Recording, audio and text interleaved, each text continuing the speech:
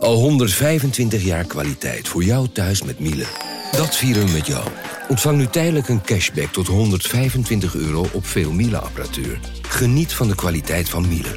Voor perfect verzorgd wasgoed en kleding die veel langer mooi blijft. Voor een stralend schone vaat, even perfect als jouw diners. En een stofvrij thuis waarin echt hygiënisch schoon de standaard is. Check miele.nl voor alle feestelijke aanbiedingen. Of je nou naar MVV gaat, naar Dordrecht, naar ADO, maakt niet uit. Overal zitten die uitvakken vol. Dat is echt een groot compliment waard. Radio Milko. Radio Milko. De podcast over FC Groningen. Ja, en naast me zit natuurlijk weer clubwatcher William Pomp. En tegenover me zit Henk Kok, oud-presentator, oud-commentator. Maar de belangrijkste gast van vandaag is 14 jaar pas. Snuffelstagiair Tijn Britstra. Die wil, hopelijk is hij over een jaar of, laten we zeggen, jaar of 10. Een beetje leuke studententijd wel beleven. Ja. Is hij mijn collega? Ja, nou, dat zou toch wel mooi zijn. Je kent hem goed, hè? Ik ken hem vrij goed. Ja, ik weet dat het een vaste supporter is. En ik zie hem ook wel eens op andere momenten in mijn leven. Ja, omdat het je neefje is. Hè? Ja, zo is het. Niet een van je beste vrienden. Het is de zoon van mijn zusje. Zoon van je zusje, ja. Jullie lijken ook wel ergens een klein... Met dat mooie rossig kopje. Lijk je een beetje op je oom ook? Schreeuw jij er de hele tijd doorheen straks ook, Tijn? Of, Ja, we zien wel. En word je vaak verwend door je oom? Ja, zeker. Ja, wat doet hij dan? Nou, wel uitjes, cadeautjes wel. Verjaardagen en zo. Ja. Waar ben je met hem geweest? Gisteren heb ik jou gezien bij FC Groningen. Waar ben je nou zoal met hem geweest? Nou, we zijn wel uit naar verschillende wedstrijden ook wel geweest. Pretparken? Ja, pretparken ook inderdaad. En ook gewoon vakanties? Vakanties inderdaad. Ja. Mooi dat jij het zelf opzomt, wil ik van jou weten. Durf jouw oom nog in de achtbaan? Nee, ja, soms wel, soms niet. Oh maar ja? Hij is dan wel soms misselijk. Maar ja. Oké. Hey, jij wil journalist worden, komt het ook, sportjournalist worden, dat komt ook door William? Of, Ja, zeker. Anders wist ik misschien niet eens dat het bestond. Maar ja. Nu mag jij eigenlijk, begreep ik, stiekem niet eens bij een familielid stage lopen. Wat enorm stom is natuurlijk. Want ja, je wil heel graag sportjournalist worden. Dus mocht daar problemen over komen, dan mogen de docenten ons bellen. En dan, maar gisteren heb ik hem begeleid. Hoor. Ja, nee, precies. Ja. En ik vandaag. Zo is het. Ik lever hem elke dag over aan onafhankelijk iemand. Ja, wat kan hij nou leren van zijn oom? Nee, niks. Nee, precies. Die moet het echt van ons hebben. Dat moet niet je voorbeeld zijn, lijkt mij. Hè? Kijk, want Henk Kok, dat is natuurlijk gewoon iemand die in mijn jeugd dan weer... Zijn stem heb ik duizenden keren gehoord. Radio 1. Ja. Ik hoor jou daar liever niet over spreken als jij dan zegt in mijn jeugd. Dat geeft ook een zekere leeftijd. Sorry Henk. Ja, nee, maar goed, maar Tijn heeft jouw stem natuurlijk niet meer gehoord bij voetbalwedstrijden. Nee, dat klopt. Terwijl ik ken jouw stem nog... Ik weet nog het doelpunt van Heerenveen tegen Levski Sofia. Ja. Wie maakte er een beetje het toevallig nog? Want ik hoor jouw stem bij die naam. Was heel spannend. André Hansen. Ja, precies. Ja, zeg maar dat waren echt legendarische tijden. Zeker, ik weet gewoon nog. Zondagmiddag Radio 1. We gaan naar Henk Kok in het Abelenstra stadion. Ik zit nog niet ook een klein beetje in het stadion dat ik af en toe wat vergeet. Hè? Ja. Gebeurt dat ook al? Ja, gebeurt dat ook al. Ben je daar aanbeland, Henk? Het stadium nadert. Ja. Ach man. Nou, ik vind jou nog heel scherp doorgaans. Okay. Ja. Hoe ziet de week er verder uit, Tijn? Wat ga je allemaal doen? Weet je dat al? Of hoor je het per dag? Nou ja, we gaan nog naar de training van Groningen ook en van Emmen. Ja. En nog naar een evenement toch? Ja, we gaan even een kijkje nemen bij de herdenking aan... Nou ja, dat klinkt een beetje zwaar. FC Groningen, Atletico Madrid en vice versa. Ja. Donderdagavond in Huizen Maas geen kaarten meer te krijgen. Maar wij zijn er als pers natuurlijk wel eventjes bij aanwezig. Daar hebben we ook nog een special over gemaakt. Een podcast die donderdag online komt. En nog een andere special. Die Woensdag. Twee specials. Ja, we hebben 2 specials zelfs. Ja. Woensdag grote lancering. Met onder andere Rob McDonald erbij. En wij hadden onder andere Henk de Haan te gast natuurlijk in een speciale aflevering van Radio Milko. Ja, die aangewezen worden als schuldige. Ja. Van de nederlaag in Bari. Ben jij ook bij die wedstrijd geweest? Ja, ben ik geweest, man. Ik heb net al een verhaal verteld aan... ik weet niet meer wie. Ik geloof wel een van de hoofdredacteuren. Even vandaag. Ik heb een hele aparte reis beleefd toen. Heel apart. Kunnen we voor de luisteraars even een korte versie? Ik moet het maar heel kort schetsen. Ik ging daarheen met Peter Koetsier, toenmalige trainer van ACV. Dat was een soort analist. We gingen 's ochtends weg om 6 uur. We wilden voor het supportersvliegtuig in Bari zijn. Om 6 uur vanaf Eelde. En vervolgens vanaf Schiphol een verbinding naar Milaan. En van Milaan weer naar Bari. Maar het vliegtuigje mocht niet landen op Schiphol vanwege de mist. Oh. Toen stonden we op Brussel, wilde ik uitstappen, mocht niet uitstappen. Vandaar wilde ik weer naar Milaan vliegen uiteraard. Om het heel kort samen te vatten, van Brussel gingen we terug naar Schiphol. Toen stond ik op Schiphol en die vliegtuig naar Milaan was ook al vertrokken. Toen heb ik gebeld met RTV Noord. Ik zei, mijn god man, dit loopt helemaal in de soep. Ja. Maar ik wist nog dat om 2 uur 's middags een supportersvlucht rechtstreeks naar Bari zou gaan. Waar wij eigenlijk niet mee wilden vliegen. Nee. Omdat we voorbereidende werkzaamheden daar wilden verrichten. Ja. Ik heb gebeld met Ellen Bourgogne toen de tijd. Ik zei, we gaan met een taxi terug naar Eelde. Informeer of we nog in kunnen stappen daar. Maar kom ook met geld naar Eelde. Want ik heb niet het geld voor die taxi natuurlijk. Ja. We zijn teruggereden in een taxi naar Eelde. En daar stond het vliegtuig ongelooflijk al klaar met draaiende motoren. We zijn ingestapt en toen naar Bari gevlogen. Geweldig. Een hele aparte reis. Hele aparte reis, maar wel zo'n herinnering dat je er 40 jaar na datum nog over praat. Vergeet ik nooit en nooit weer. Nee. En wie toen ook in het toestel zat was, hoe heet je ook weer? Die horlogekoning. Die juwelier? Ja. Klaas Oosterhof. Precies. Die zat er ook in. Vergeet ik ook nooit weer. Prachtig. Prachtig. Wat is nu toe jouw mooiste wedstrijd, Tijn, die je ooit beleefd hebt? Of jouw mooiste FC Groningen herinnering? Want jij bent echt supporter ook, hè? Zo, die is wel lastig. Misschien de overwinning tegen Ajax een paar jaar geleden. Snap ik. Of natuurlijk afgelopen donderdag was wel heel erg mooi. Ja, ik zou zeker. Dat was natuurlijk ook schitterend. Want ben jij bij de vorige bekerfinale, toen was jij natuurlijk 5, zeg ik nu in één keer. In 2015, of niet?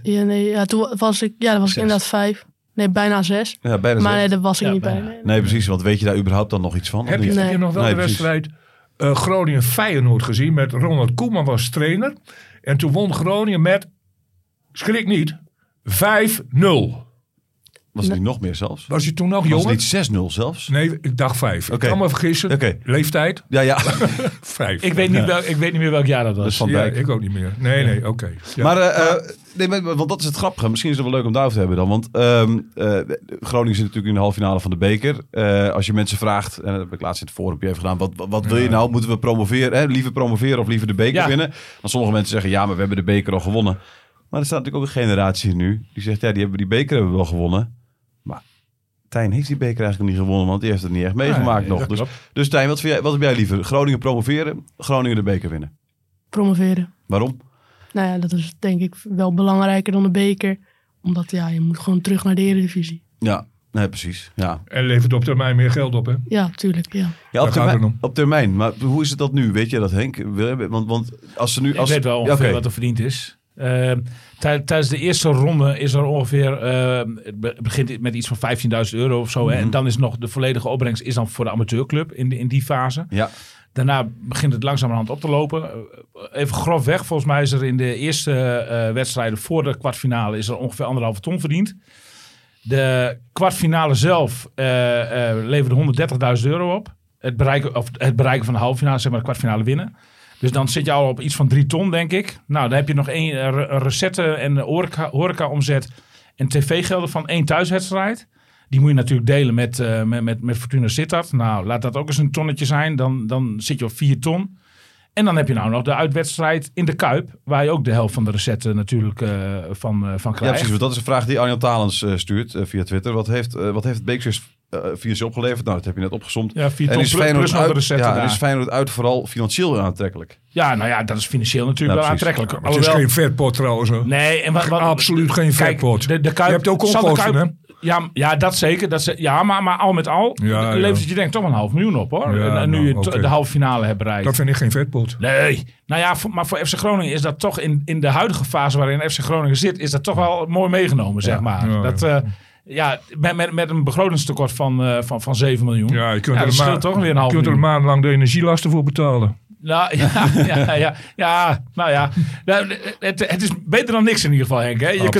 Je kunt er ook tegen Rijsburgse boys uitliggen, bij wijze van spreken. Okay, dus zo becijfer ik het ongeveer. En die uitwerking, ik moet eerlijk zeggen, Ik was zaterdagavond toch wel een beetje teleurgesteld over de loting. Moet ik... Ja, maar dat geldt denk ik voor iedereen nu. De grootste supporter zit schuin tegenover mij, Tijn. Hoe heb jij dit meegekregen, die loting? Want baalde jij enorm? Of, Ja, ik baalde er wel. Maar... Ja, hij lag al op bed.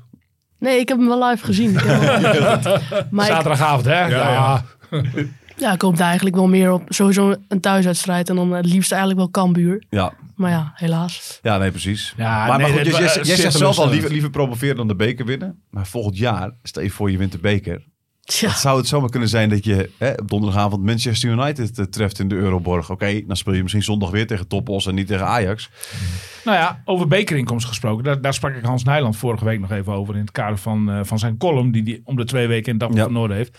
Maar die rekende mij nog even voor dat de bekerwinst in 2015 FC Groningen 4 miljoen euro opgeleverd heeft in totaal. Hè? Dus dan heb je het over het stadgeld voor Europa League, de premies van het bekertoernooi zelf. En ook individueel voor spelers heeft het heel veel succes opgeleverd. Nou, de transferwaarde van een speler wordt groter natuurlijk. Dat is een ding dat zeker is. Ja. Dus dat is wel voordelig voor FC Groningen. En korte tijd later de transferwaarde van een speler die in de KKD uitkomt is aanmerkelijk lager dan in de eredivisie. En dat merken ze nu ook. Hè? Ja. Want die eredivisieprijzen worden er niet meer voor spelers gegeven. Ja, je hebt nog geluk met Balker gehad, denk ik. Dat hij nog 1,35 miljoen opleverde. Ja. Wat natuurlijk nog een redelijke prijs is. Maar Groningen heeft niet direct spelers, maar komen we daar later nog op, die even 5, 6 miljoen opbrengen. Niet meer. Daar komen we inderdaad komen we later op. We gaan even... We hebben dat vind ik wel interessant. Maar even, even om vast te houden. Presentatortje bepalen. Ja, sorry. Nee, maar die jonkies, waar iedereen nu zo enthousiast over is. Ja. Wat zullen die straks in de eredivisie waard zijn als die zo blijven presteren, ook op dat hogere niveau? Dat is interessant. Nou, die vraag parkeren we even. Dat is heel leuk, maar ben jij de naam Kok tegengekomen in de derde boeken? Henk Kok? Henk Kok? Je komt wel in de derde boeken, hè? Ben je die naam tegengekomen? Ja, maar jij moet me even wel Petrus, wel Lucas, wel Johannes. In de Bijbel? Daar kom je mijn naam als profeet niet tegen. Nee, oké. Oh, dat boek der boeken. Oh nee, bij het boek der boeken denk ik aan het boek van Sinterklaas. Maar, ja, begrijp ik. Ik dacht aan het boek over Jan Uitham. Oh ja. Weet je wie dat geschreven is, Stijn? Ja. Geen idee. Jan Uitham was nummer 2. Dat krijg je deze week als huiswerk van me. Ja, precies. Ja. Nee, je moet nu een boek lezen. De dubbelstage eindigt in één keer dat je gewoon het werk van William moet lezen. Ze weten beide niks van cultuur. Ik heb ho. Oké. De wedstrijd. We hebben het al een tijdje gehad. Laten we beginnen even, want we gaan natuurlijk de wedstrijd tegen Top Os spreken. Maar eerst nog even die bekerwedstrijd. We zijn er al een tijdje mee begonnen. Maar eerst een luisteraarsvraag. Want Geert Bronsema, het voeterkont op X, moet je tegenwoordig zeggen natuurlijk, vraagt aan William Pomp. Komt die William, ben je klaar voor? Na het afsteken van Piro's was je nogal negatief over een aantal supporters. Maar wat vind je van de sfeeractie dan? De sfeeractie tegen Fortuna Sittard. Misschien toch maar een donatie doen voor deze jongens. Wil ik eerst even vragen, Henk, het is misschien nog jouw tijd zelfs. Nee, dat is heel flauw. Rock de Braziliaan, kende jij hem? Nee, kende ik niet. Het historisch besef van de Noordtribune heeft mij enorm verbaasd in ieder geval. Ik heb het ook niet opgezocht. Kende jij Rock de Braziliaan? Heb je die met geschiedenis gehad, Tijn? Nog nooit van gehoord. Nee. William, kende jij Rock de Braziliaan? Ja, natuurlijk. Ik wist dat je dat ging zeggen. Groningse zeerover, ik denk rond 1630 ongeveer. Ja. Die de Wilde Zee bevoeren. Die mag je toch niet meer eren? Dat is toch... Ja, het is woke om hem niet meer te eren. Ja, dat is zeker woke. Maar gelukkig is de Noordtribune dan niet zo woke. Wil ik haast dan zeggen. Maar nee, Rock de Braziliaan. Dat bekende heel mooi dat er eindelijk eens een keer een eerbetoon aan die man voorbij kwam. Over de vraag van Geert. Ja, ik ben anti-Piro. Je grootste les is nu, Tijn, zeg maar, bluff je gewoon overal doorheen. Hè? Je komt ermee weg. Simpelweg omdat het niet mag. Ja. En ook omdat de wedstrijd 22 minuten oponthoud oplevert. Hoe kun je zo stomzinnig zijn? Ja, ik vind het gewoon stomzinnig. Ja?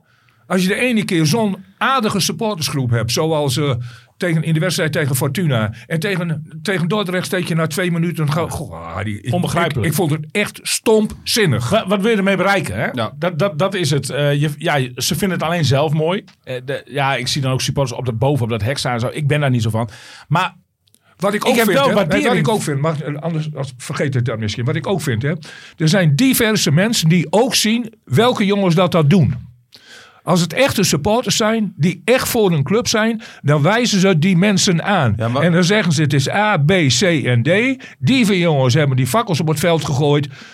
Die moet je aanpakken. Ja, dan ben je een echte supporter. Dan ben je geen verrader, dan ben je een echte supporter. Nee, maar nu werd er geen fakkel op het veld gegooid tegen Dordrecht. Dat moet er even bij zijn. Alhoewel trouwens één rookpotje doet er niet toe wat. Op het veld. Ja, maar die kwam volgens mij uit het Dordrecht. Maar goed, dat maakt niet uit. Het is aanleiding om die wedstrijd te staken. Nee, precies. Maar daar werd in ieder geval niks op het veld gegooid. En bovendien, het gros van de mensen vindt dat natuurlijk mooi. Ik ben anti-Piro. Maar ik ben niet anti-supporters. Want ik vind de supporters van FC Groningen namelijk doorgaans een sieraad voor de club. Ja. FC Groningen is een club waar altijd de uitvakken bijna altijd helemaal vol zitten. Helemaal vol. Ja. Stijf uitverkocht. Ja. Overal. Of je nou naar MVV gaat, naar Dordrecht, naar ADO. Maakt niet uit. Overal zitten die uitvakken vol. Dat is echt een groot compliment. Maar laten we even kijken wat... En die actie van donderdag... We hebben het er even grappig over. Applaus. Maar het is echt een geweldig mooie actie natuurlijk. Wauw man. Dat spandoek en die schepen die ervoor langs varen. En dan denk ik ook nog terug aan die actie die ze ooit hebben gehad met die trein naar... Tegen Heerenveen. Nou weet je, dat soort dingen, daar kan ik echt enorm van genieten. Ja. En daar ruim ik dan ook in mijn wedstrijdverhaal 2 alinea's voor in. Nou, dat zegt toch genoeg, of niet? Ik ben benieuwd wat de toekomst ervan vindt. Wat vind jij eigenlijk van het vuurwerk bijvoorbeeld? Of dat soort sfeeracties? Hou jij er wel van? Want jij wil volgens mij ook op die tribune staan uiteindelijk, toch? Dat heb ik vroeger ooit gezegd, maar dat neem ik wel nu weer terug. Okay. Maar... Kijk. Je mag van mening veranderen, hè? Zeker. Ja, ik ben gisteren 2 keer van mening veranderd. Daar gaan we het ook zo over hebben, toch? Tijdens de wedstrijd. Ja, tijdens de wedstrijd. Vind ik 2 keer van mening veranderd. Maar ik vond die sfeeractie tegen Fortuna vond ik wel heel mooi. Maar dat vuurwerk tegen Dordrecht, dat was gewoon zonde. Want je haalt het hele tempo uit de wedstrijd natuurlijk. Want dan moet je weer terug naar binnen en zo. En het is gewoon zonde. Ja. En hij denkt natuurlijk aan zijn oom die te laat voor de deadline is. De deadline van de krant passeert. Ja, dat is natuurlijk een groot probleem. Hij kiest niet voor grote woorden. Hij kiest heel zorgvuldig zijn woorden. Ja. Zonde. Ja. Is een heel andere betekenis dan schande. Ja. Of stomzinnig. Ja, zeker. Wat dat betreft, eigenlijk zijn wij alle 3 nu op stage bij Tijn. Heb ik van kunnen we een voorbeeld aan nemen? Ik herken hier de lyceumleerling. Die herken ik hierin. Maar Henk, moet je in dit vak... Ik bedoel, jij bent zo lang in dit vak geweest. Moet je dan misschien toch soms wat uitgesprokener zijn juist? Of is het... Ik weet niet. Misschien raken er wel heel veel luisteraars en lezers kwijt... als jij zo zorgvuldig altijd maar je woorden kiest. Je krijgt er geen vrienden meer bij. Nee, dat zeker niet. Ik vind het juist prettig dat er iemand is die eigenlijk zorgvuldig. Je begrijpt wel wat ik bedoel. Maar ik vind schandalen voor zo'n wedstrijd. Ook voor zo'n 11 jongens. Kijk, die 11 jongens en trainer Lukken die moesten heel zorgvuldig hun woorden kiezen. Anders hebben ze direct een aantal supporters tegen. Als het even minder gaat. Zeker. Dus die kiezen heel zorgvuldig hun woorden. Maar wat zou dit niet doen zeggen binnen de 4 muren van de kleedkamer? Ja, die vloeken natuurlijk ook wel even. Die zullen ook wel zeggen, een steltje klootzakken. En ook buiten de camera's om zegt Lukien dat inderdaad wel, hoor. En buiten het opschrijfboekje om, zeg maar. Ja, okay. We hebben het er nog over gehad. Dat ik weet niet meer zo wie de scheidsrechter was daar. Maar meestal weet jij dat wel, Tijn, dat soort feitjes. Wie bij Dordrecht de scheidsrechter was bij FC Groningen. Ik weet het ook niet meer. Geen idee. Maar in ieder geval, die overwoog toch sterk om de wedstrijd definitief te staken op een gegeven moment. Die heeft gezegd, als het nou niet afgelopen is, dan gaan we naar uit met z'n allen. Kun je teruggaan met het overvolle programma van FC Groningen. Precies, dan had je de club op zowel sportief vlak als financieel vlak nog meer schade toegebracht. Dat kan toch niet de bedoeling zijn als supporter? Nee. De bekerwedstrijd nog eventjes terugkomend. Henk en ik hebben hem thuis gekeken. Niet naast elkaar op de bank overigens, maar wij hebben hem thuis gekeken. Ja, je moet je eerlijk zeggen, het werd zulk slecht weer op een gegeven moment. Het begon natte sneeuw te regenen en zo. En het was al koud. Ik was 's middags ook in de buitenlucht geweest. Ik dacht, ik blijf gewoon lekker thuis. Ja. En ik kan je precies vertellen wat er gebeurd is. De eerste helft vond ik nog acceptabel. De vrije schop van Duarte en de poging van Postuma. Heel mooi steekbal trouwens van Bergen. Goede acties van Jurrius, de keeper van FC Groningen. Maar de tweede helft, ik kon er niet meer naar kijken. Het was zo slecht, zo bar slecht, ongelooflijk slecht. Nou. Wat heb ik gedaan? Ik heb een transistorradiootje gepakt en ik heb een oortje ingedaan. En je moet even Tijn uitleggen wat een transistorradio is, denk ik. Dat weet hij heus wel. Zoals ik weet het niet eens meer. Ik ben gaan luisteren in elk geval naar RTV Noord. Oortje in en ik ben om 10:20 ben ik naar Derksen gaan kijken. Dat was het exacte tijdstip dat Derksen begon. Als er wat stemverheffing was, ging ik snel weer naar het beeld van FC Groningen. En zo heb ik de tweede helft en de verlenging uitgekeken en de strafschop. En dat heb ik uiteraard gezien. Weet je trouwens dat een keeper over het algemeen het beste naar rechts uitvalt? We gaan straks naar de strafschoppen. Nee, heel goed dat je erover begint. Maar daar heb ik nog een paar vragen over. Ja, ik ben eerst nog even benieuwd. De linker hersenhelft zorgt ervoor dat een keeper over het algemeen, er is onderzoek naar geweest, dat de keeper het liefst naar rechts uitvalt. Okay. En als je linkshandig bent, ik weet niet wat Jurrius is, dan is het sowieso in percentages nog veel sterker dat die keeper naar rechts uitvalt. Kortom, was dat makkie? Heel snel om te doen. Ja? Maar we gaan straks over de penalties hebben. We gaan straks over de penalties hebben. Op. Leuk. We gaan straks over de penalties hebben. Want wij hebben hem thuis gekeken. Nou, ik lag met mijn zoon op de bank. Die tukte. Maar goed, dat is het enige wat hij doet. Dus ook al was de wedstrijd wel heel erg leuk was geweest, had hij ook wel geslapen. 3 maanden, hè? 3 maanden oud pas. Het gekke is, thuis, de mensen die ik heb gesproken die thuis hebben gekeken, die hebben de wedstrijd beleefd zoals jij en ik. Een verschrikking, echt een worsteling om erheen te komen. Ja. De mensen die ik sprak die in het stadion zaten, die hebben een totaal andere wedstrijd gekeken. En het succes vergoedt alles natuurlijk, hè? Ja, nee, ook dat nog eens een keer. Want hoe hebben jullie het beleefd, Tijn? Nou ja, de sfeer was echt gewoon heel goed. Mm-hmm. Maar ja, ik vond persoonlijk de wedstrijd ook niet heel geweldig. Er waren weinig kansen. Zorgvuldig, hè? Heel geweldig. Ja, niet zo heel geweldig. Niet maar slecht. Niet zo geweldig. Ja, precies. Maar ga door.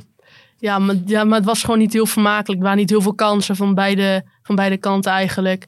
Maar ja, natuurlijk dat je naar de halve finale gaat, maakt het allemaal wel goed. En nou ja, die sfeeractie eigenlijk ook wel. En ja, want dat krijg je op tv natuurlijk ook minder mee. Uiteraard hoor je het wel. Maar wat gebeurt er als die laatste penalty is dat dan overgaat? Een soort opluchting of zo van eindelijk weer een succesje. Ja, dat voelde je echt, zeg maar. Ja. En waarom mensen die vonden dat ik wat hoog in de cijfers zat. Maar als jij in het stadion zit, dan... Het was trouwens een dramatische wedstrijd om te werken. Voor het eerst in al die jaren... Ik heb jou nog geappt, hè, over je koude vingertjes. Ook dat, maar ook die natte sneeuw. De wind stond op de perstribune. Nou, en ik zit ongeveer in het midden, vak van de perstribune. Ja, het regende gewoon allemaal naar binnen, joh. Die hele laptop werd zeiknat. Ik kon die muis niet meer gebruiken. Echt drama. Maar goed, en koude vingers inderdaad. Maar het is niet makkelijke banen, Tijn. Hoor. Nee, het is ongelooflijk. Ik bedoel, het is zwaar. 50-60% van het jaar is het koud op de tribunes. Maar mensen vonden dat ik wat hoog in de cijfers zat. Ik denk zo gemiddeld een 6,5, 7 of zo dat ik op uitkwam. Maar ik vind het wel verklaarbaar. Die jongens die leveren echt een voorbeeldige inzet. Elke wedstrijd weer. En dat was zeker tegen Fortuna Sittard. Je merkte gewoon dat ze zich daar helemaal voor opgeladen hadden. En ze bleven maar gaan. Ondanks dat het voetbal inderdaad echt slecht was, hoor. Zeker naarmate de wedstrijd vorderde. Maar die voorbeeldige inzet bij iedereen, niemand uitgezonderd. Nou, dan heb je bij mij al heel snel een 6 in ieder geval verdiend, zeg maar. Ja. En als je dan vervolgens ook nog een eredivisionist... Want daar gaan heel veel mensen heel makkelijk aan voorbij. Maar je speelt gewoon wel tegen een middenmotor uit de eredivisie. Ja. Hè? Dat is een niveau hoger. Als je die gewoon verslaat vervolgens, zij het met panels, maar toch, je verslaat een eredivisionist, dan krijg je daar ook nog een bonuspunt voor. Dus dan kom je al snel uit op een 7, toch? Ja. Henk, ondanks dat het voetbal inderdaad heel slecht was. Ja, want het was bikkelen. Ik ben benieuwd hoe jij er tegenaan kijkt. Danny Buijs is natuurlijk, heeft 4 jaar bij FC Groningen is hij trainer geweest. Wordt nu weer enorm vereerd door iedereen. Logisch ook. Het is iemand die Groningen nog steeds een zeer warm hart toedraagt. Maar het is ook iemand die 4 jaar lang nou niet voor het allermooiste voetbal heeft gezorgd in de Euroborg. Dat lijkt iedereen weer een klein beetje vergeten te zijn. Afgelopen donderdag heeft hij toch ook weer laten zien dat het nou niet een trainer is die heel vermakelijk kan zijn. Mis jij Buijs bij FC Groningen? Of, Nee, ik mis Buijs niet bij FC Groningen. En dan ga ik gewoon terug. Ik vond toen de tijd al, was ik een sterk voorstander om Dick Lukien aan te stellen. In plaats van Buijs. Ja. Maar dus vind je niet wonderlijk hoe supporters daar, hoe dat want die hebben natuurlijk ook 4 jaar lang hebben die gedacht van man, wat is dit voor vreselijk voetbal om... Ja, maar supporters kunnen heel snel van mening en instelling veranderen natuurlijk. En zo is het eenvoudig. Ja. Kijk, we zitten nu een beetje in een euforiestemming. Daar moet je ook voor waken op een gegeven moment. En mag ik iets zeggen over de wedstrijd van gisteren? Dat ik 2 keer van mening verander. Want dat gisteren ook een beetje. Vooruit. Doe maar. Nou, ik zat te kijken in de beginfase van de wedstrijd. Ik moet zeggen dat vanaf de aftrap min of meer top os tot ons plezier op de rug lag. Ja. Ippon Nou ja, vlak voor rust ongeveer. Ja. Maar in de beginfase dacht ik een paar keer... Pas op FC Groningen. Pas op nou FC Groningen. Ik zag een FC Groningen met 5, 6 aanvallers. En de beide flankverdedigers, zowel Bakuna als Prins... die stonden op dezelfde hoogte als Postema en Van Bergen. Gewoon rechtsbuiten, linksbuiten. Ja, exact. En er kwam Valente nog een keer bij. En er kwam Tom Schreuders ook nog bij. En wat was de restverdediging nog? Dan had je 5, 6 mensen bijna op één lijn in de aanval. Of Het stopperspeelsysteem, Henk. Dat moet jou toch enorm En dan had je nog aanspreken. 4 verdedigers achter. Gestaffeld, 2 tegen 2. Ja. Je had min of meer dus 5, 6 voorin. En 2, 2 daarachter. Gestaffeld weliswaar. Maar hou je daar niet van? En Links binnen, links buiten? Nee, wacht even. En toen dacht ik op een paar keer... Man, gewoon pas op. Van ze kregen een paar counters om de oren. Maar vanwege de onbeholpenheid en de snelheid nog wel in de verdediging van FC Groningen. En een hele slordige eindpaas bij Top Os. Werden het geen uitgespeelde kansen. Maar toen dacht ik 2 dingen. Ben je nu te overmoedig? Of ben je te enthousiast? Ik ga uit van het laatste. Je bent te enthousiast. Toen was ik er een beetje voorzichtig van. Ik dacht op een gegeven moment, ze wilden Top Os zo snel mogelijk op de rug leggen. 2-3-0 voorsprong nemen. En dan het zakelijk een beetje uitspelen. Vanwege die zware wedstrijd van afgelopen donderdag. Daar ben ik op teruggekomen. Niet vanwege het feit dat het pas heel laat 1-0 werd. Maar toen het ook 2-0 werd op een gegeven moment. Toen heb ik een FC Groningen gezien. Wat ook nog meer doelpunten wilde maken voor het publiek. Ja, leuk hè? Ja, dus niet die geweldige zakelijke instelling. Nee. Helemaal niet. Ze bleven aanvallen. En dat is wel eens anders geweest bij FC Groningen. Toen dachten ze niet aan het publiek. En dat geeft ook de sterke binding weer van dit elftal met hun supporterschade. Ja. En dat vond ik heel knap. Je kon wel aan een enkele speler zien dat hij de wedstrijd van donderdag nog een beetje in de benen had. Ja. Bakuna begon bijvoorbeeld heel sterk. Met een paar gevaarlijke voorzetten vanaf de rechterkant. Maar in het verloop van die wedstrijd viel hij een beetje terug. Ja.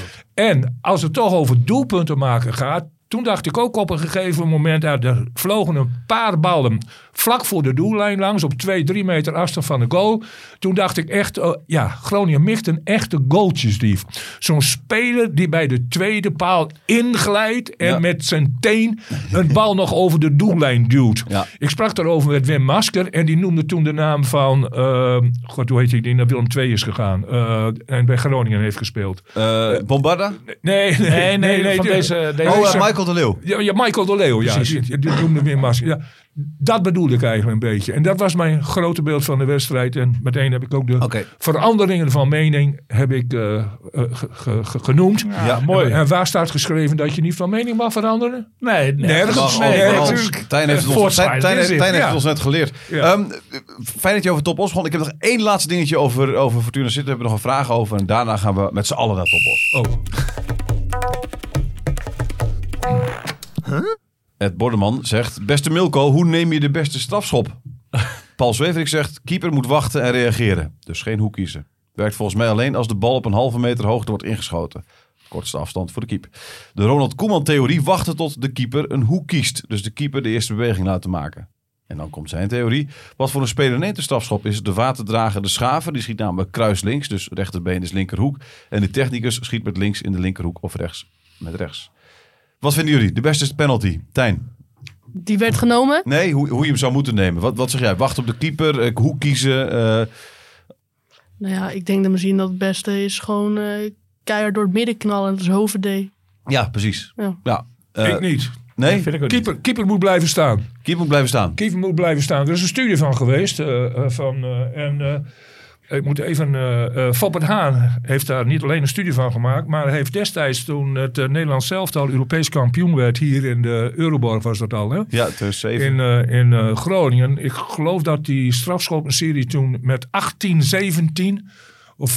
Nee, dat was het Abeletse stadion tegen Engeland. Halve finale was dat. 16-15 of zo werd het inderdaad. Ja? Iets in die categorie. Die heeft daar niet alleen een studie van gemaakt. Maar die heeft toen de tijd, toen dat Europees kampioenschap speelde, heeft hij een Noorse specialist. Die had onderzocht waarom dat het Nederlands elftal ook zoveel strafschoppen miste.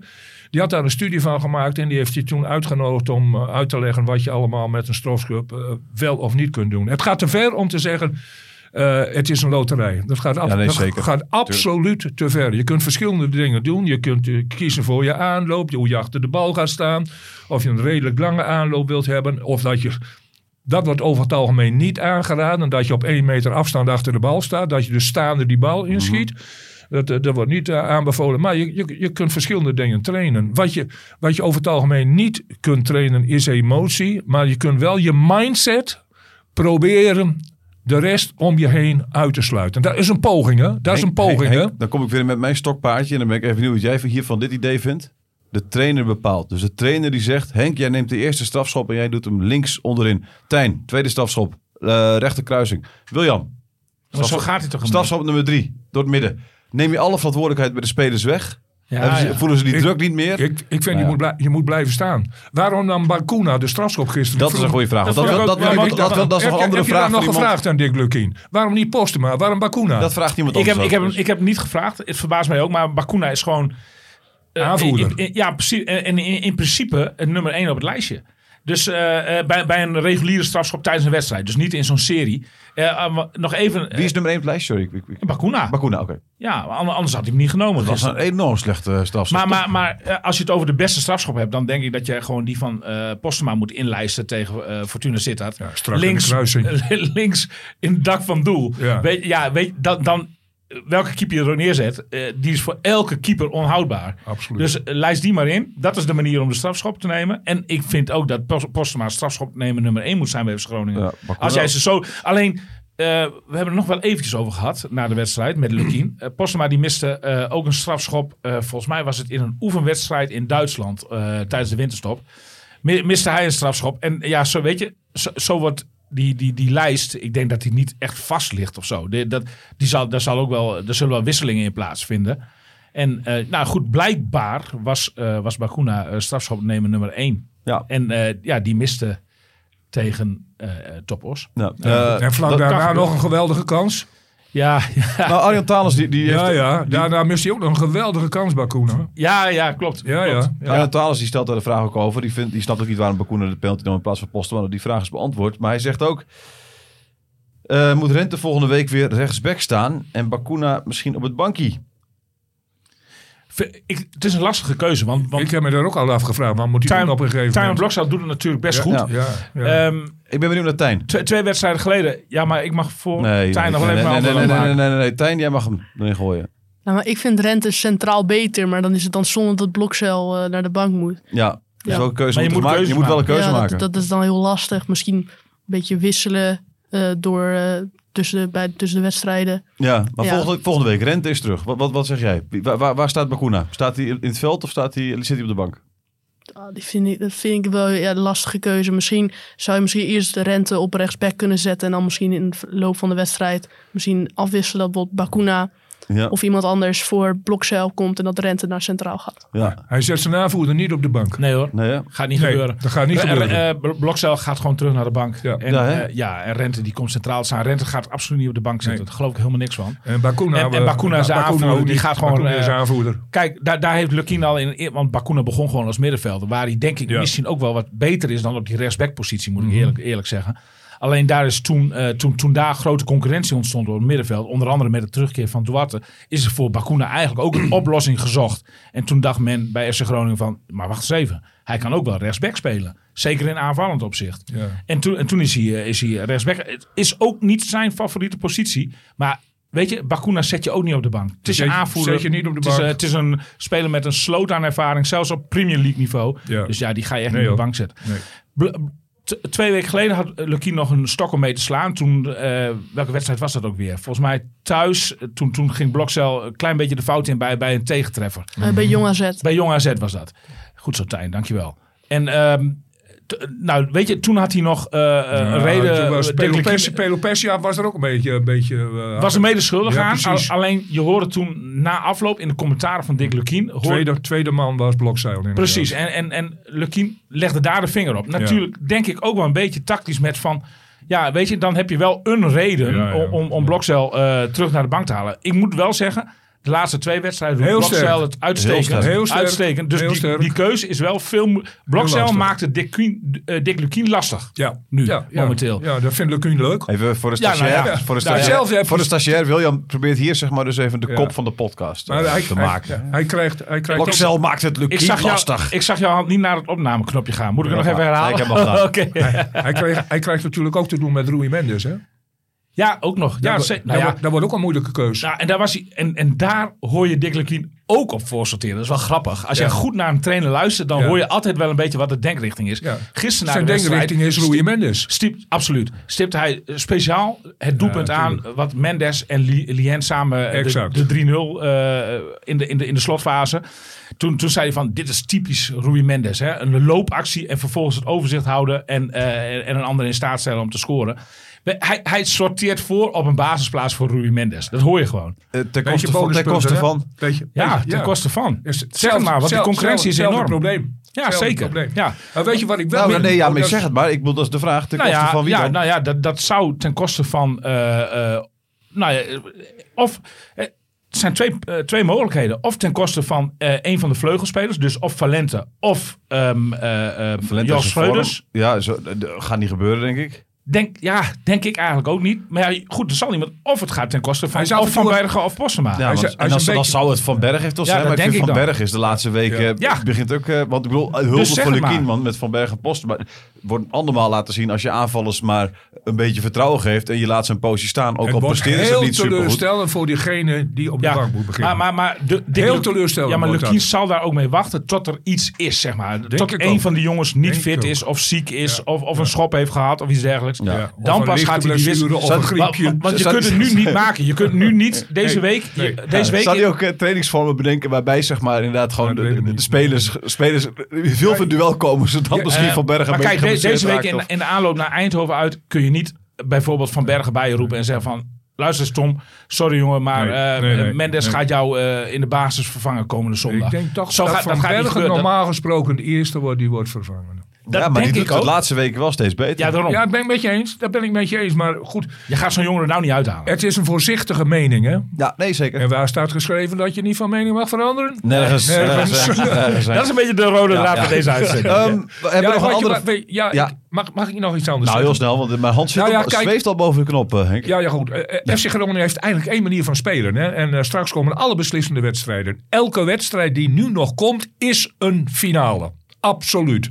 En wat Groningen heeft helemaal niet gewonnen van de bovenste 8, 9 of 10 clubs. Weet ik niet helemaal precies. Maar van de bovenste 10 alleen gewonnen van VVV Venlo. Weet je wat ik een beetje jammer vind? Dat Groningen eigenlijk maar 1 speelwijze heeft. Kijk, destijds toen Kevin van Veen werd gehaald, moest er eigenlijk een linkerspits komen en een rechterspits. Om Kevin van Veen te bedienen. Daar is absoluut niet op ingekocht. Daar is niet op gehaald. Maar Groningen heeft niet een systeem dat ze spelen altijd 4-4-2. Daar heeft hij ook gespeeld toen Kevin van Veen kwam. Toen heeft hij niet veranderd van systeem. Hij houdt niet van 4-3-3, Dick Lukien. Maar je moet eigenlijk ook, en dat hebben ze niet. Kijk, zo'n rouwdouwer in de punt van de aanval hebben. Als je bijvoorbeeld in die beslissende wedstrijden achterkomt, dat je een beetje anders kunt spelen. Niet dat 4-4-2 systeem volhouden. Maar dat je zo'n type als een Veerman bijvoorbeeld, die heel diep staat, die een bal kan vasthouden, ook nog een doelpunt kan maken. Kan koppen, want die hebben ze ook Veerman niet. kan niet zo goed koppen. Nou, door zo'n lengte wel. Nee, door zo'n lengte kan hij wel koppen nog een bal terug. Nee, dat is waar. En dat soort dingen. Nee, maar ik bedoel wat wenselijk is bij zo'n type speler. Ja. En dat vind ik eigenlijk jammer. Ze kunnen alleen maar in dit systeem spelen. Eigenlijk kun je zeggen, er is niet echt een plan B. Nee, enige als jij het zo omschrijft, dan denk ik aan Nick Bakker. Dat is weliswaar een verdediger, maar die zou jij als stormram naar voren kunnen sturen. Ja, Peersman ook natuurlijk. Ja, ook. Ja. Peersman die doet het trouwens geweldig. Hè? Ja, ook bij die goal. Had niemand gedacht, hè? Dit begint het seizoen. Nee, op basis van de CV dacht iedereen van, nou, wat is dat voor aankoop? Op basis van CV en op basis van zijn loopje. Ja, ook dat. Hoe kijk jij daar tegenaan wat ik net zei over dat? Nee, maar dat klopt. Eigenlijk is er... ik zie ook niet zoveel alternatieve plannen. Ja, je kunt een stormram mee naar voren sturen in de persoon van bijvoorbeeld Nick Bakker. Maar Groningen moet al voetballend tot een oplossing en tot doelpunten komen. Dat zag je ook, hè? Welke wedstrijd was het? Oh ja, uit Dordrecht. Die verloren ze natuurlijk. Maar daar zag je dat Lukien het aantal aanvallers sterk liet toenemen in de tweede helft. Ja. In de hoop iets te forceren. Alleen, het veranderde er niet. Nee, sterker nog, het werd chaos. Ja, getalsmatig veranderde, maar meer ook niet. Nee. Maar daarover zei Lukien dus ook, wat ook maar weer aangeeft, zo'n plan B is ook niet altijd het antwoord. Want we werden er niet beter op en we creëerden er ook niet meer Nee, maar door. dat is ook dus niet echt een plan B. Dat is gewoon meer aanvalsbloed op het veld. Dat is een plan B, dat is toch een ander plan waarmee je de wedstrijd maar daar ligt geen tactisch plan dan meer onder, zeg maar. Nee, oké, maar dat is ook het hele idee van zo'n plan B. Is ook gewoon dat je tactiek overboord gooit en die bal naar voren ramt. Je hebt ook echt goede elftallen die wel 2-3 tactische plannen hebben. Maar dat heeft dit FC Groningen niet, in mijn ogen. Dit FC Groningen, als het tegen zit, dan pomp je er extra aanvalsbloed bij in. En dan moet je maar kijken waar. Dan ga je wisselen ook. Ja, precies. Dan ga je wisselen, ja. Maar dat vind ik niet een tactisch plan B. Dat is gewoon, dat is wat iedere trainer kan bedenken. Meer aanvallen. Ja, dat je gewoon verandert van speelwijze. Maar je moet ook tactiek ook niet te groot maken. Hè? Ik bedoel, het zijn ook geen professoren. Ik merk dat jij ook dit vak onderschat, Thijs. Het vak van trainer. Ja. Tijn, spreek die man even aan. Hè. Spreek die man even aan nu. Kom op. Ja. Ik moet hem nog beoordelen deze week. Oh. Ja? Doet de oom dat wel, ja? We hebben een andere vraag nog. Komt-ie. En daarmee sluiten we de boel ook mooi af. Ruurt die vraagt, stel de FC promoveert, de hoop van Tijn. Dus welke van de 11 basisspelers tegen Topos zijn eredivisie waardig? Ik ga ze even één voor één belangs. En dan mogen jullie zeggen of ze eredivisie waardig zijn. Kijk of we consensus kunnen bereiken, zeg maar. Tijn mag steeds als eerste. En dan mag Henk en dan William. Jurius, eredivisie waardig? Ja. Kan het zelfs uitgroeien tot een nieuwe Sergio Pat in mijn ogen. Zo. Dan hebben we Bakuna. Lastig. Ik denk het eigenlijk niet dat het wel klaar is. Ja, Henk? Hele wijze woorden. Een fitte Bakuna, ja. Oké. Dan is hij nog steeds niet fit dan? Nou, ik heb de indruk soms van niet. Maar met zijn Premier League ervaring, weet je, is dat wel gewoon een potentiële eredivisie. Ik zei dus ook dat je het meest aan Bakuna kon zien gisteren, dat hij de wedstrijd tegen Fortuna nog in de benen had. Ja, nou, dat denk ik ook. Behouden het eerste kwartier. Peersman staat ook helemaal stuk na afloop. Ook die zei ook van, het was wel zwaar na slechts 2 hersteldagen. Tijmen Blokcel. Als hij zo doorgroeit wel, maar... Neem me de woorden uit de mond. Nou ja, prima. Neem me de woorden uit de mond. Ik denk dat ook weer... Kan voor stoel veranderen. Heeft zich vorig jaar in de Eredivisie al bewezen. Dus Peersman. Eigenlijk ook als hij zo doorgaat dan ook wel, denk ik. Ja. Ik had aan het begin van het seizoen niet verwacht dat ik ja zou zeggen, maar ik zeg nu wel ja. Nee, maar is Peersman, ik weet niet, wat is de doelstelling van FC Groningen als ze promoveren volgend jaar? Nou, dat begint natuurlijk is dat gewoon het lijfsbehoud? Ja, in eerste instantie wel. Hoe vind je de bewegelijkheid van Peersman? Ja, motorisch oogt het niet heel erg soepel en geweldig. Maar ik zie zowel achter de schermen als op het veld toch wel een belangrijke rol voor hem weggelegd. Het is ook een jongen die wel in de coaching en in de kleedkamer heel belangrijk is. Ik vind hem niet flexibel genoeg. Ik denk Peersman, ik denk dat je uiteindelijk heb je toch ook weer. Nee. Ik denk dat hij nu heel erg prima is bij FC Groningen. Alleen ik heb het idee bij zo iemand dat zodra de Eredivisie dat het allemaal zijn mankementen. Hij staat soms een beetje vast. Maar zie nou eens gisteren ook in aanvallend opzicht bij die hoekschop waar die goal van Hoven die dan later van Bergen bleek te zijn omdat hij nog werd aangeraakt. Peersman legt die bal terug. Ja, nou, maar dan houdt hij dat overzicht. Weet je, dat is ook hartstikke belangrijk. Ja, maar hij blijft zo rustig midden in de 16. Ja, blijft zo rustig. Maar het is ook iemand die. Hij stond ook met de rug naar de goal, hè? Hij kon nog niet veel anders dan die bal terugleggen. Nee, oké, maar hij stond met de rug naar de goal. Begin van het seizoen heb ik hem geen paas durven geven. Hoe moet je dan in voorwaartse richting schieten? Nee, maar dit was toch prima? Ja, absoluut. Volgende, Prins. Dat is wel echt een opkomend talent. Ik denk, ook als hij zo doorgaat en zich goed ontwikkelt, dat hij dan ook wel Eredivisie niveau aan kan. En volgend jaar al, denk je? Misschien is dat dan net iets te vroeg, denk ik. Ja. Nog niet. Nee, eens met Henk. Nog niet. Op dit moment nog te druisen. Allemaal eens met Tijn tot nu de hele tijd, jongens. Ja. Dus dan gaan we naar Jorg Schreuders. Ja. Twijfelachtig.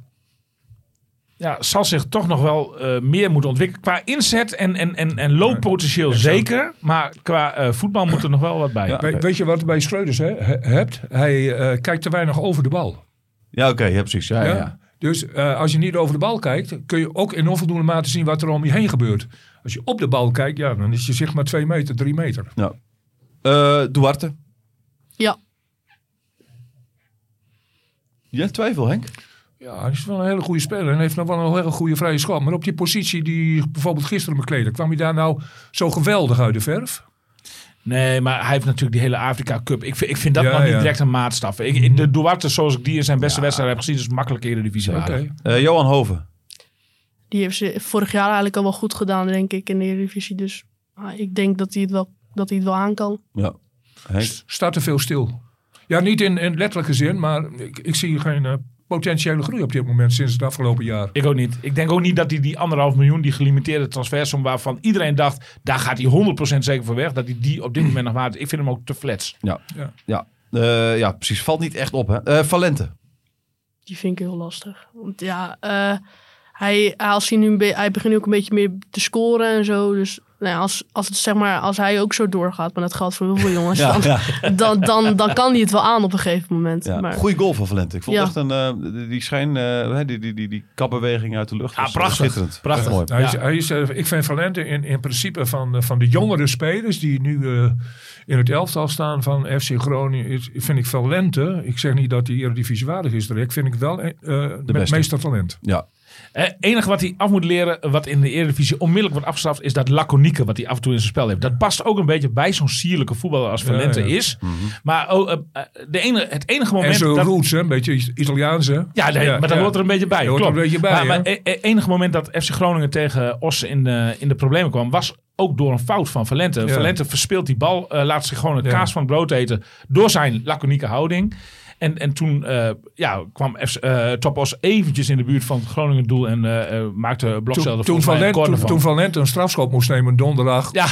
Toen maar ook een beetje laconiek. Dacht ik, die scoort niet. Ja. Nee.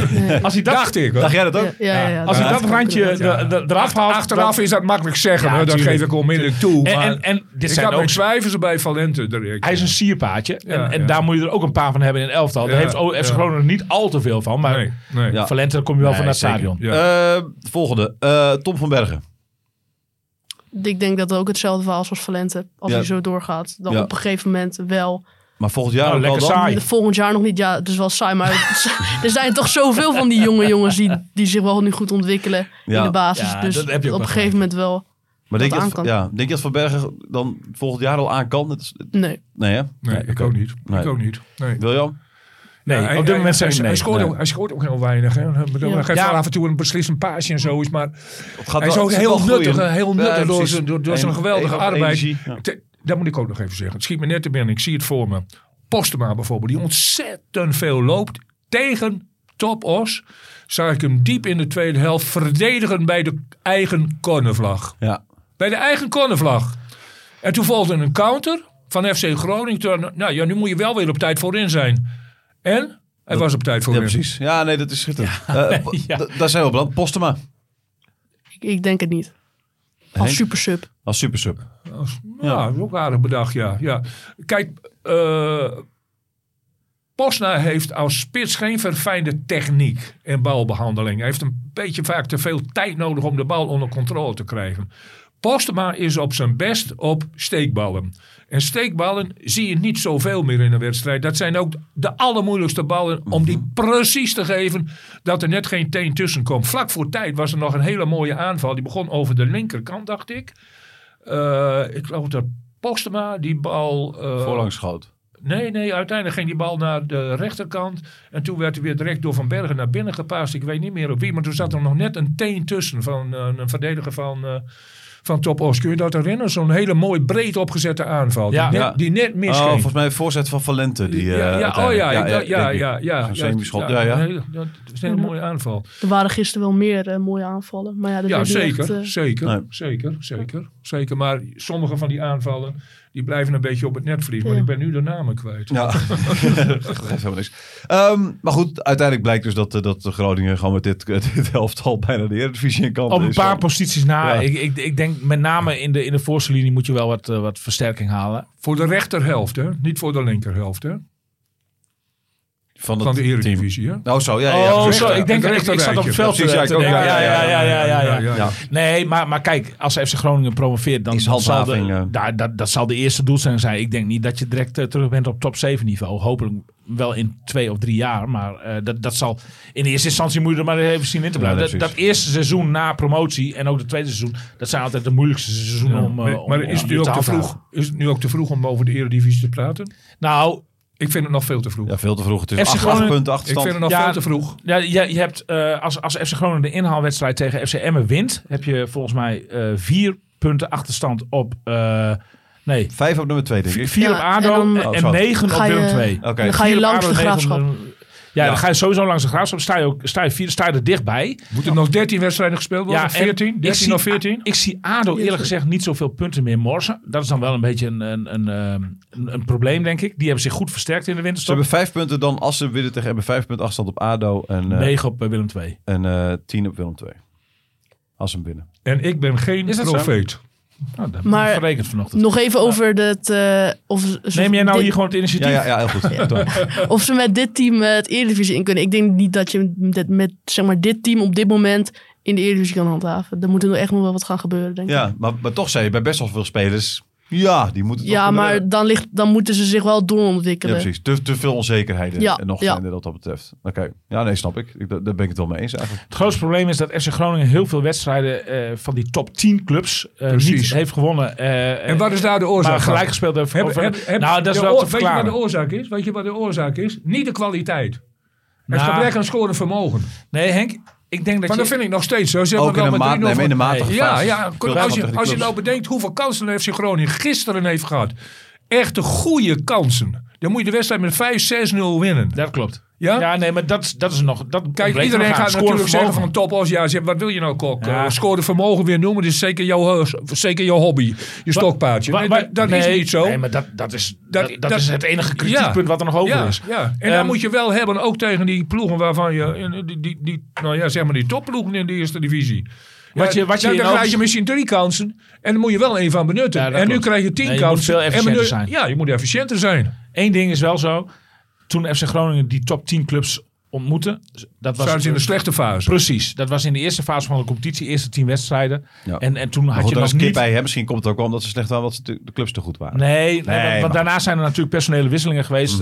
Is er ingezet op die jonge gasten die enorm veel energie aan de dag leggen. Zijn er harde beslissingen genomen. Daarvoor moet je de technische staf ook echt een compliment geven. Want ze hebben echt radicaal andere keuzes gemaakt. Van Veen, koud gesteld eigenlijk. Hè. Kan ook zeggen, waarom duurde dat zo lang? Ja, nou ja, goed. Maar je moet het wel even een kans geven natuurlijk. Hè? Dus, we sluiten de boel af. Tijn, laatste vraag. Ik heb het uiteindelijk heel raar gevonden dat Kevin van Veen is gehaald. Hè? Als je van de trainer weet dat hij 4-4-2 wil spelen. Ja. Dan heeft hij erop gegokt dat Van Veen hetzelfde doet als Postema en Van Bergen. Namelijk geweldig meeverdedigen en zo. Ze dachten dat ze hem om konden scholen nog op zijn 32e. Dat bleek toch moeilijker dan gedacht. Zie je wel, Tijn? Het is wel moeilijk. Wie kun je nog veranderen? Echt een moeilijk vak hoor. Je zegt je sluit de boel af en ze gaan maar door. Mm-hmm. Laatste vraag voor jou, Tijn. Ooit zei je tegen mij volgens mij dat jij commentator wilde worden. Dan moet je bij Henk natuurlijk zijn. Hoe zit dat nu? Commentator of stukje schrijven? Dan lijkt mij dit misschien wel leuker, denk ik, ja. Stukje schrijven? Ja. Ja, heel goed. Eerst een hele goede schoolopleiding volgen en die afmaken. En ook na je schoolopleiding universiteit volgen. En dan kun je altijd nog commentator worden. Wijze woorden van oom Henk Kok. Ja, heel goed. Onthoud die. Fijn dat je er was, Tijn. Fijn dat je er was, Henk. En ook fijn dat jij er was, William. Tot volgende week. Radio Milko. Radio Milko. De podcast over FC Groningen.